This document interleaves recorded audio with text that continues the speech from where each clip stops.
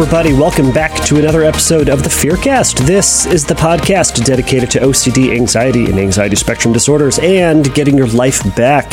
My name is Kevin Foss. I'm a licensed clinician specializing in OCD and anxiety treatment. And you know what? I'm your host of this podcast. So welcome, everybody, and thank you so much for joining me today, wherever you are, whatever you're doing. If you're on a treadmill somewhere, awesome. If you're driving around in your car, awesome. If you are wearing headphones while your baby is crying because your ears hurt when your baby cries so much when they're trying to go to sleep, welcome, and I'm glad you're here. Anyways, that third one was probably a personal example. That's kind of what I do to try to get my baby to sleep sometimes. And you know what? It works. So I've been consuming a lot of podcasts. Anyways, oh man, I hope everyone's doing well. First off, everybody, this is the first podcast since the IOCDF conference, and thank you all so much. Wait a minute, is it? No, I did one last week. Darn it. Either way, thank you all so much for anybody who joined me or joined myself and Kelly and Lauren for that one. And if you had hung out to watch any of the other ones, I hope you learned a ton. I'm certain that you did, but man, those things are fun. I am trying to get permission right now from the IOCDF to release the audio of the talk that Lauren and Kelly and I gave. And once I get approval, if I get approval for that, that will be the content of a future episode. To that point, and you know what? I'm sitting here going, did I even talk about this at the top end of my last podcast? I don't know, but here we go anyways. It bugs me because I released the podcast, or we pre-recorded the talk, released the talk went out, and then we sat there to do the talk and realized that my audio, it sounded like this. Everything I said was this loud. And then everybody else, Kelly and Lauren, they sounded like this. It was fine, but I was like this the whole time. It bugs me so much.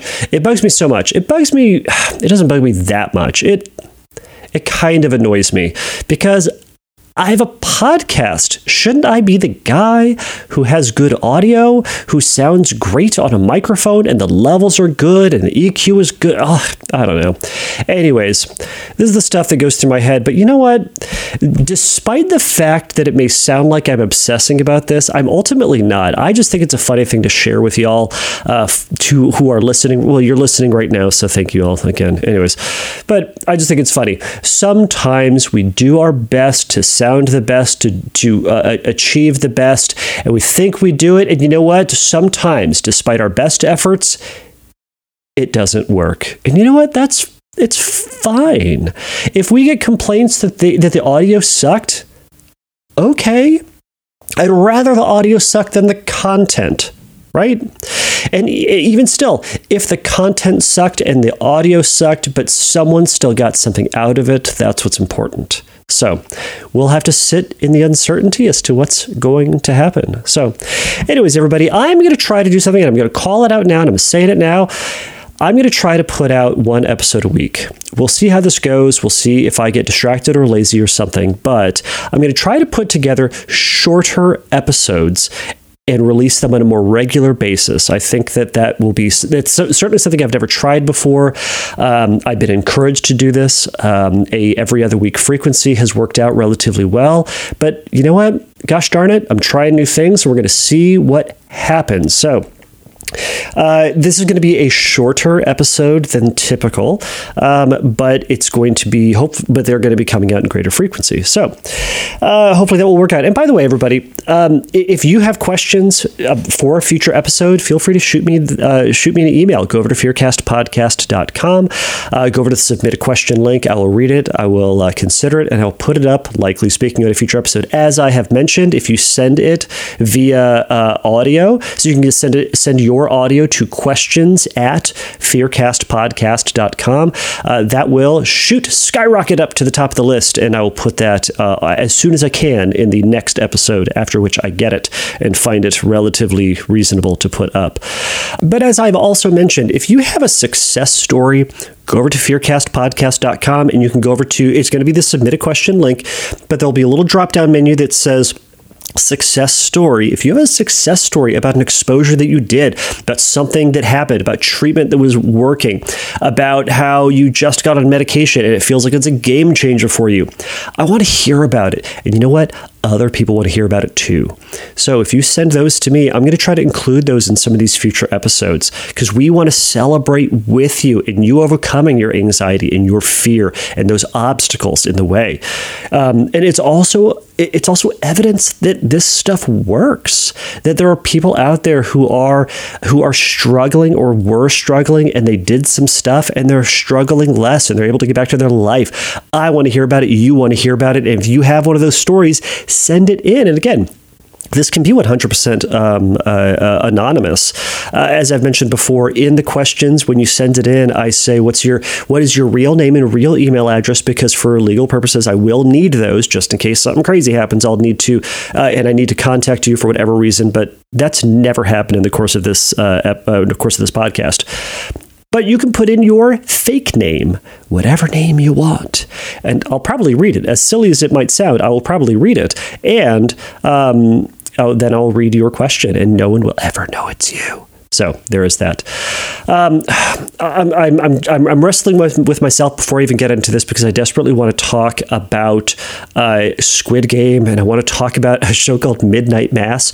Now, these are two shows that are not meant for the squeamish, and these are not things that good people watch. But alas, I watched both, and they were amazing to me. They were fascinating to me. They were there's so much I need to unpack, particularly around Midnight Mass. I finished watching this last night. This is not for scrupulous people to watch, religious scrupulous people to watch.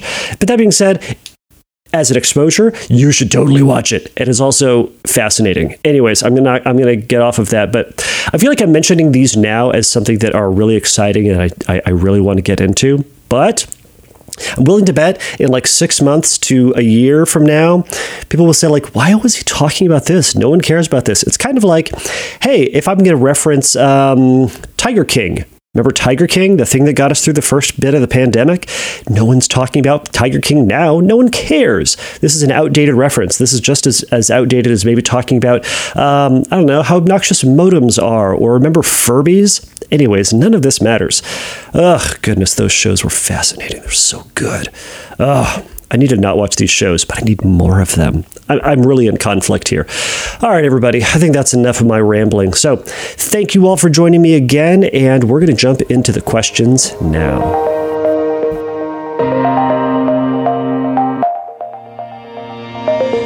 So this first question comes from Padma Kumar. They say, Dear Kevin, first of all, I'm very grateful for your podcasts and online information. It has allowed me to accept my hyper-awareness about blinking. But I have one question. My fear is whether I will lose my natural ability to blink. I do not challenge the doubt, of course, but I remind myself that if my eyes do not blink automatically, the worst that could happen is sore eyes, and I can just close my eyes for a few seconds. However, is there a CBT way of challenging the fear of me losing my automatic ability? I find it tricky because the moment you notice it, the blinking, it's no longer automatic. And then they say parenthetically, or at least it's difficult to convince my brain. The instances where I accidentally notice my blinking seems to be the only opportunities to remind myself that not all is lost. I'm thankful for any tips on this. All right, so thank you so much for the question. So if you are here in the office, I would be asking you a ton of follow-up questions, at least to try to kind of narrow in on what it is that you are asking and what's currently going on and what you're hoping to get out of this. So your main question is, one of the main things that jumped out to me is the question you asked about, is there a CBT way? So by CBT way of challenging your fear, do you actually mean a better way to convince yourself that you won't lose the ability to naturally blink? So that's what I'm worried about. It sounds like you're hoping to, under the guise of CBT and appropriate treatment, as a way to try to give yourself reassurance that everything's going to be all right. Unfortunately, that is the opposite of what we need to be doing. So CBT, for anybody who's out there who is unaware, is cognitive behavioral therapy. It is going to be the primary approach that the vast majority of OCD therapists will use in treatment. It essentially looks at your thoughts. It questions what's going on with your thoughts. How are we imagining things? Are you thinking about things in a reasonable and rational way, or there's some what's called cognitive distortion? Think about cognitive distortion as kind of screwed up thinking. Is there some backwards, incorrect thinking that may be at play, that may be contributing to a false view of oneself or place in the world or future or world, etc. And those beliefs are going to impact what it is that you do about them. I mean, my simplest example is going to be if you have the thought that, snakes or let's say dogs are dangerous. Let's mix it up. Let's say you have the thought dogs are dangerous. Well, that's a very black and white thought, right? It places dogs in this category of safe or dangerous. But if you have this idea that dogs are dangerous, then anytime you see a dog, it is perceived, or that dog is perceived as dangerous. So therefore, it's going to affect what you do. You and I are reasonably or rationally going to go near something dangerous, right? We're going to try to run from it, avoid it, not interact with it, try to destroy it, right? So the first thing with dogs we want to do is to question whether or not the dog is safe and whether or not there's a safe way to interact with dogs, or whether or not there is how can we identify whether or not a dog is upset or totally calm, etc. Trying to think in a broader way about dogs. Because if we can do that, boy, it's really going to impact whether or not we're willing to go near a dog, right? If the story is now, some dogs are dangerous, but some dogs are safe. Some dogs just need to we need to be cautious around them, right? Already this changes what we do. If some dogs are safe, that means that we don't need to avoid every dog. And maybe we'd be willing to go near some dogs. But what I hear you saying is there a CBT way of challenging your fear about your hyper-awareness of blinking? Well, what I worry about, though, is, again, are you trying to give yourself certainty that everything's going to be okay? So I'm going to ask you this. How is it that you're analyzing the thought about losing your ability to naturally blink, right? It sounds like what's happening is you're living your day and all of a sudden you get this thought, well, what if I lose my natural ability to blink? And then that thought sparks this series of further thoughts and questions and analyses. I mean, notice the comment you said. You said, or at least it's difficult to convince my brain. Well, I'll ask you, why are you trying to convince your brain of anything? You can tell yourself that you'll naturally lose the ability all day, or that you won't lose the natural ability all day. And your brain is going to continue to do brain stuff. That's what your brain does. It does brain stuff. Now, I mean, what's interesting about blinking and breathing, for that matter, is that these are to a certain degree automatic functions. These are things that just our body just does without our thinking about them. But you and I can intentionally change the way we blink, or change the pattern of blinking and change the pattern of breathing, right? There are things like our heart rate that are automatic. Now, you will hear stories about people who can intentionally, without effort or without any action, just simply increase or decrease their heart rate. Now, I've never met anybody who can do this, so I can't really speak to it. But I can change the way I breathe. I don't need to breathe like that right now, but it's what I just chose to do for that moment. Same thing with my blinking. Blinking is not going to make a sound. And gosh, wouldn't that be weird if blinking made a sound? Like you could clap with your eyes? Anyways, God, that'd be weird. All right, so with this though, this is a natural process that is an automatic process that can also be manual. But back to that analysis part about whether or not you're going to lose your ability to naturally blink. Now, we can't really convince ourselves of one way or the other. Our brain is going to continue to do brain stuff. I mean, you can't convince your brain that it can fly. I mean, you can maybe have the delusion that you can fly, but I'm telling you now, you can't fly. I can't convince myself that my body's cilia works.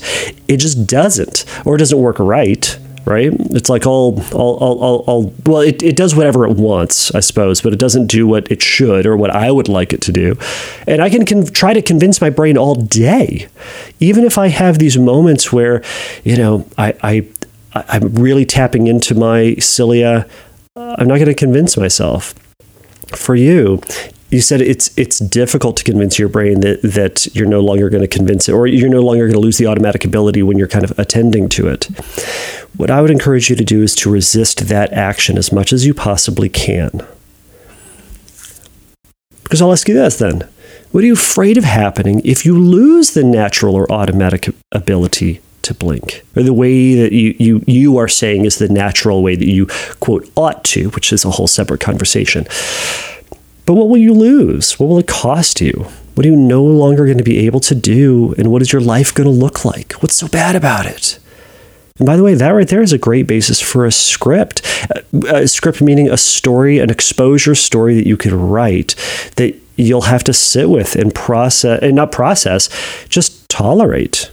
It's going to play out that feared story, the thing that you're most worried about, which is the reason why you're trying to convince yourself that everything's going to be all right. Instead, your job is to accept the uncertainty about the future of your blinking. So when it just kind of like pops into your attention, that thought ought to be, or could be, or might be, well, there it is again. And, I might lose my ability to naturally blink. Because as you're living your day, your attention goes onto your blinking, it goes off your blinking, and you can intentionally blink, and you might check your ability to naturally, or your ability to blink, and are you doing it? And then you're thinking about it, and it sounds like that is the entrance into that routine that you're getting into. Instead, use that as an exposure. I might lose my ability. Yep, I might. Now, you could go even one step further if you're wanting to feel brave about it and just go, you know what? I'm going to lose it. All right. And then let it go. And then no need to intentionally focus on it or spend any more amount of time thinking about it. And by the way, to the point about exposures, with this, I don't see this necessary need for you to then sit there and focus on your blinking, focus on whether or not you are or are not blinking. Sometimes with sensory motor, some people will advise that you focus on the sensation and you try to tolerate the sensation. That's not the case here. We don't need to do this, and in fact, that's part of the problem, is the amount of time you're thinking about your blinking. Our job here is to do less. It's to think about your blinking less. So that's part of the fear, though, right? That you might lose the natural ability to do that in one way or another, some mystical, magical sort of way. You might. I might. Someone else out there might. But we don't know. And that might be scary. But that's the future. That's future you's problem, right? But instead, our job is to accept that uncertainty, that feeling of the uncertainty. So once that thought comes in, well, I might lose my ability. Yep. And then try to redirect your attention back to whatever it is that you were doing right before you got distracted. You might be in a meeting, you might be driving your car, you might be on a hike, and all of a sudden you're thinking about your blinking. Okay, yep, there it is. And there might be that urge to tell yourself, but everything's going to be all right. I'm going to lose I can hold my blinking. It's going to be all right. My natural ability will remain. We don't know. You don't know. So why spend any amount of time doing this? You can naturally blink, and then you can automatically blink, and then you can automatically blink, and then you can manually blink. But we're spending way too much time thinking about blinking here. So we're gonna take this risk to not convince yourself that it's all right. Not convince yourself that you're not going to lose your automatic ability. Instead, we're going to accept that uncertainty, and we're going to tolerate that feeling of the uncertainty. What are the feelings that you're going to have to accept? What is that moment? And what is the risk that you're putting yourself in? And that's the feeling, right? If I don't convince myself, if I don't tell myself that it's all right, if I don't use a CBT way of challenging the fear, then it's all going to be lost. Maybe. And then get back to your day. Get back to the hike, get back to the walk, get back to whatever it is that you're doing. And we'll see. And your attention's going to fluctuate and float. It's going to be on your blinking and then off. And it's going to be onto your foot and your ankle and your shoulders and your scalp. And then what's that sound over there? And why is that person wearing this thing? Oh my gosh, my blinking again. That's fine. That's brain stuff. That's wonderful. So let your brain do brain stuff and fluctuate and float in its attention. Let your brain wander. That's great. And sometimes it'll wander on your blinking, and sometimes you'll blink intentionally, and sometimes you'll blink too much, and sometimes you won't blink, quote, enough, whatever that means. And then you'll get on to your day. So your job here is to do less. So I hope any of this was helpful. I hope this kind of gave you a different way to think about this. But again, thank you so much for that question.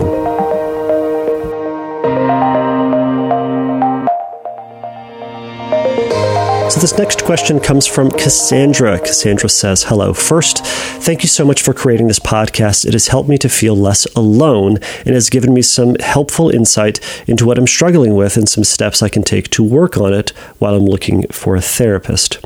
I actually have two questions, if that's okay. My first question is about acceptance and forgiveness of yourself. I've been struggling with real event OCD, and I'm of course having a hard time forgiving myself for some things I did a couple years ago. A common thing I've heard when you're judging yourself harshly is to ask yourself how you would feel or react if a close friend did the same thing or something similar. However, honestly, I would probably judge my friend and question their ability or their sense of morality too. The general consensus I've gotten from people I've disclosed my actions to have been, yeah, that was kind of effed up. You probably shouldn't have done that. But it's not the end of the world. However, I find myself questioning them anyways for having such a mild response. So my question is, what are some other ways to reframe for self-compassion and for self-forgiveness? My second question is, do OCD obsessions generally contain a kernel of truth within them? To elaborate, I remember being worried that I might be attracted to women when I was a teenager, and I was a bit obsessive about it. Now, several years have gone by, and I realize that I think I actually am on the bisexual spectrum. Sexual or romantic thoughts of women do not give me anxiety and aren't intrusive. It is part of myself that I've been trying to explore in the past few years, and I've been fairly open to friends or family with this. Now, of course, my anxiety has shifted quite intensely into worrying that I'm actually straight and have been appropriating a label and community that I'm not actually a part of. And so this has made me wonder if obsessions have a bit of truth in them, which is also pretty scary, which is what makes them so scary. My fear several years ago when I was attracted to some women, which has ended up being true to a certain degree. I'm curious to hear your insight on this. Apologies for the long email. Thanks again for what you do, Cassandra. Okay, Cassandra. Yes, a bit of a long email, but no problem. 2 questions. We'll make it happen. So to your first question, I'm going to kind of take this in order. So this first question is essentially, what are some other ways to reframe for self-compassion and self-forgiveness? So perhaps one of the best things you can do at this time. I just got this book. I have not read it, but I know the author, and though I have not delved into this. It literally came in the mail 2 days ago. So, but again, I'm very hopeful for this book, and it may be up your alley about something that may be helpful. It is the Self-Compassion Workbook for OCD, and is by Kimberly Quinlan. So, last name spelled Quinlan. I'll put a link to it on the show page for this. But the Self-Compassion Workbook for OCD. The subtitle is "Lean into Your Fear, Manage Difficult Emotions, and Focus on Recovery." So, what I'd recommend to you. So, first off, for those of you who are new to this real event OCD, is the OCD cycle about something that actually happened. It really just looks like this excessive rumination about what happened. Thoughts about, well, what would it be different if I did this thing different? Or was I offensive? Will this thing happen in the future because of the thing that I did? So a lot of times with OCD, it can be it's obsession and rumination about something that hasn't happened yet, or something that may or may not be true. But with real event, it's that something actually did happen. We did say something. We did act in a certain way. And then there's rumination about what are the implications of that. So, Cassandra, you're asking, well, what are some ways that I can reframe this and have some self-compassion and self-forgiveness? So one of the things that I've recommended in past episodes for anybody who's new to Real Event, and you can go back and listen to the past episode on this, is that we do need to have this stance of acceptance and this self-compassion and self-forgiveness. This is the idea of taking ourselves off the hook for the thing that we've done. This doesn't mean that we don't take responsibility. It doesn't mean that we are then ineligible to receive punishment for it. And it doesn't mean that we are not accountable to our actions. What it means is we then don't spend excessive amounts of time beating ourselves up for the things that we did. And instead, as best we possibly can, we'll use this as a learning experience for moving on and saying, you know what, gosh, I messed up here. I did something that's not in line with who I am, what I want to be about. And I'm going to take ownership of this. I'm going to take responsibility for it. I'm going to take punishment if I need to, or maybe punishment is the wrong word, but perhaps I'm going to accept the consequences for my actions as reasonable as I can. But beating myself up ain't going to help. It doesn't make me feel any better. It doesn't bring justice to the other person or to the broader situation. It just makes me feel awful, and it keeps me stuck in this place. That's not justice. That's not justice for the other person or anything else. So we need to find a way to move on to whatever the next thing is. So, Cassandra, for you, one thing, you can certainly go through that book, and I bet there's going to be a ton of examples of things that you can do in that. But one thing that I'd recommend for you is to script out the event in the feared story. And I encourage you to think about, what are you afraid of being true, or what are you afraid of happening, or what are you afraid of finding out because of that thing that you did? So, which elements will you have to practice being uncertain about? Because remember, all of this is about how do you accept the uncertainty about the future. It is expressing, or it is extending the self-compassion to you and letting yourself tolerate the uncertainty. It is a hard line, accept the feeling of uncertainty about the future. To that point is what thoughts and feelings and sensations, etc., do you fight the most, and what pulls you into that compulsion the easiest? And then how can you practice accepting the presence of those things without judgment, without argument, without conflict, while they're in your mind, in that present moment? This is not a future-based thing. How do I stop the bad thing from happening? How do I rectify that thing that I did? How do if I did this thing differently, what would I do differently? Or if I did this thing differently, what would be different, right? It's none of that. It's to say, gosh, because of that thing, I'm so nervous and anxious about blank. I'm worried that this is true about me. I'm worried that this thing might happen. I don't like that. And that pulls you into that process. So that's part of that story, is that you're going to have to extend compassion to yourself, to not beat yourself up, but to make space for all of that emotion, all of that intense feeling. And that feeling is good. I know that sounds crazy. It doesn't feel good. It feels like garbage. And it's supposed to. That feeling is there that tells us, man, we might have messed up. So I'm going to try to not do that again in the future. But I'm not going to dwell in it, meaning I'm not going to marinate in it and make myself feel more awful. Instead, I'm going to go, yeah, all that feeling is there. It doesn't feel good. And that thought doesn't feel good. And the memory of that doesn't feel good. And that's what that feels like. And that's what this moment feels like. And then we practice pulling away from that urge to fight against it, to tell ourselves it's not as bad as we thought it was.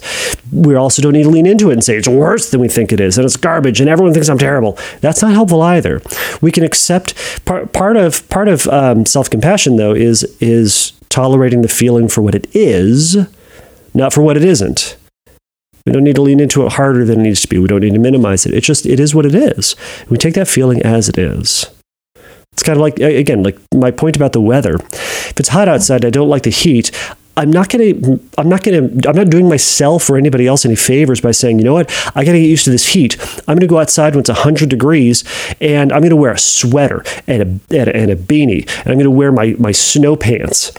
I'm going to make it hotter. I'm going to sweat my face off, and that's going to help me get used to the heat.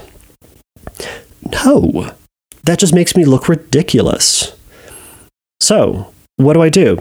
I wear normal clothes, and I go outside and I live my life. And I go, gosh, it's hot.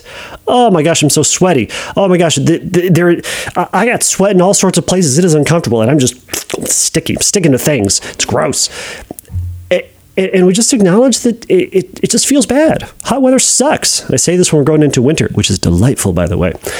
Oh, it's wonderful, this winter thing. Anyways, sorry, Southern Hemisphere. You're going into summer, so you will soon be what I'm talking about. Anyhow, we don't need to work on being in a more uncomfortable place for this. We can just say, yep, this is presently what it feels like. And then we work to tolerate it. So for you, again, practice this scripting and writing out that story about what may happen, what could happen, and we just allow for the thoughts and feelings to be there. And then in the rest of your life, when that thought comes up, the self-compassionate thing to do is then not to beat yourself up in the moment yet again. It is to go, yep, that sucks. And then we get back to our day. And maybe it's just turning the knob down. Maybe it's not this on or off switch, right? Like we are bothered by it or we are not, or we have self-compassion or we don't. But how do you do less beating yourself up? How do you increase the self-forgiveness slowly and steadily? So maybe you beat yourself up for an hour this week. And then next week you say, I'm only going to beat myself up for 45 minutes. And then I'm going to let myself off the hook. And then the week after, I'm going to only do it for 30 minutes. You see where I'm going with this? Slowly let ourselves off the hook. That might be one way to do it as well. So to your second question, though, so I think that the crux of this second question is, do OCD obsessions generally have a kernel of truth within them? So, Cassandra, I really don't want to answer this one, because this is just a surefire way to get yourself to obsess more. And perhaps this is a second layer. This is a second layer of obsession, meaning there can be the main topic of the obsession, and then there's the second one. Well, is there a kernel of truth? Because there was this one thing that happened, because then it extends to everything else, right? Well, I'm not worried about my sexuality any longer, but now I'm worried about killing people. Well, I had a violent thought. Well, does that mean I'm going to kill that person? Is because, well, I'm now identifying as bisexual. Well, what about this? It's unhelpful. This is to the previous point of needing to accept that uncertainty. I don't know. Do you want to know the answer? Sure. But we're practicing not knowing, because right now we don't. And that's the crux of all this stuff. That's why you're here. That's why we're talking about all this stuff. Now, I could sit here and tell you that HSCD, not HSCD, or sexual orientation OCD. HSCD is a term that it means homosexual OCD. It's a term that some people use. They're progressively moving away from. We're now using more of the term of sexual orientation OCD.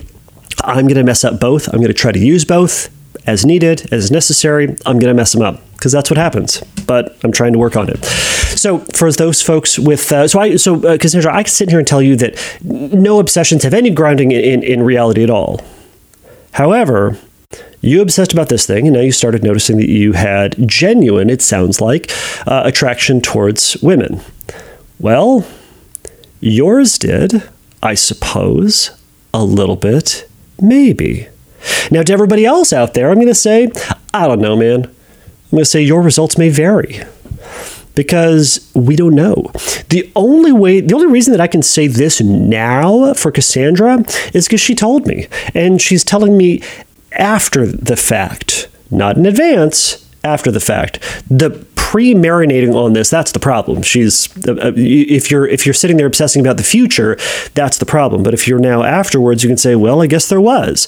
But we waited. We need to wait until that thing happens or doesn't happen, as ambiguous as that is. So in short, the answer to you, Cassandra, is I don't know. And neither do you. And ultimately, does it matter? Now, here's the thing. So if you were in my office there might be a discussion we'd be having about, actually, before I even get into that, it sounds like your new obsession to that secondary point is there this secondary layer of the obsession? So to that point, I have no idea if all of them do, if some of them do. How do we know which one of them do? We can accept the uncertainty. We have to accept the uncertainty around all of that. But you've also mentioned that you're obsessing a bit about, your sexuality yet again. Weird, interesting. But you're now going, well, what if I'm actually straight and I'm appropriating this label of a community, right? So that might be considered the primary obsession, and then the underlying or the secondary obsession, kind of the obsessing about obsessing, the quality of obsessing about whether or not there's a kernel of truth to obsessions, etc. So whether or not you are actually straight, I don't know. And we need to accept that, maybe you are. Maybe you are just misappropriating your sexuality. Maybe you are trying to just take a label and identify with the community that does not belong to you. I don't know. And that is going to be something to lean into with a therapist in terms of leaning into doing exposures. Now, I've answered questions like this in the past, and it has been brought to my attention that perhaps in situations like this, something called arousal non-concordance may be at play. So if you were in my office, Cassandra, perhaps we'd be talking about arousal non-concordance. So this is the fancy term for feeling a level of arousal that isn't consistent with your general or current feelings. So it's a situation in which we do feel sensations of genuine arousal, and but they are not in accordance with our genuine values. So again, this would be something to explore, and it may be a topic for a future episode. But my feeling is that this may not be something that is actually going on here. I'm pointing it out as something that may exist. And I'm saying that because for a while there, you've been exploring this. And I'm assuming then that you've been identifying with some of this in a genuine sort of manner. But now there's this new obsession that is pulling you back into this worry about, oh my gosh, what if I'm straight? Now, back in the day, we might call this straight OCD or reverse HOCD or something to that effect. But it's nothing's changed. It's sexual orientation obsessions, sexual orientation OCD. You're obsessing about your sexuality. So I'm going to encourage you, lean into the uncertainty. You know what? Maybe you are actually straight. Maybe you've been living a lie this whole time. Maybe you're going to get caught for trying to take from the LGBTQ plus community. And that is going to cause some punishment, some recourse for you, for your friends, for your family, for your future, for your partners, who knows?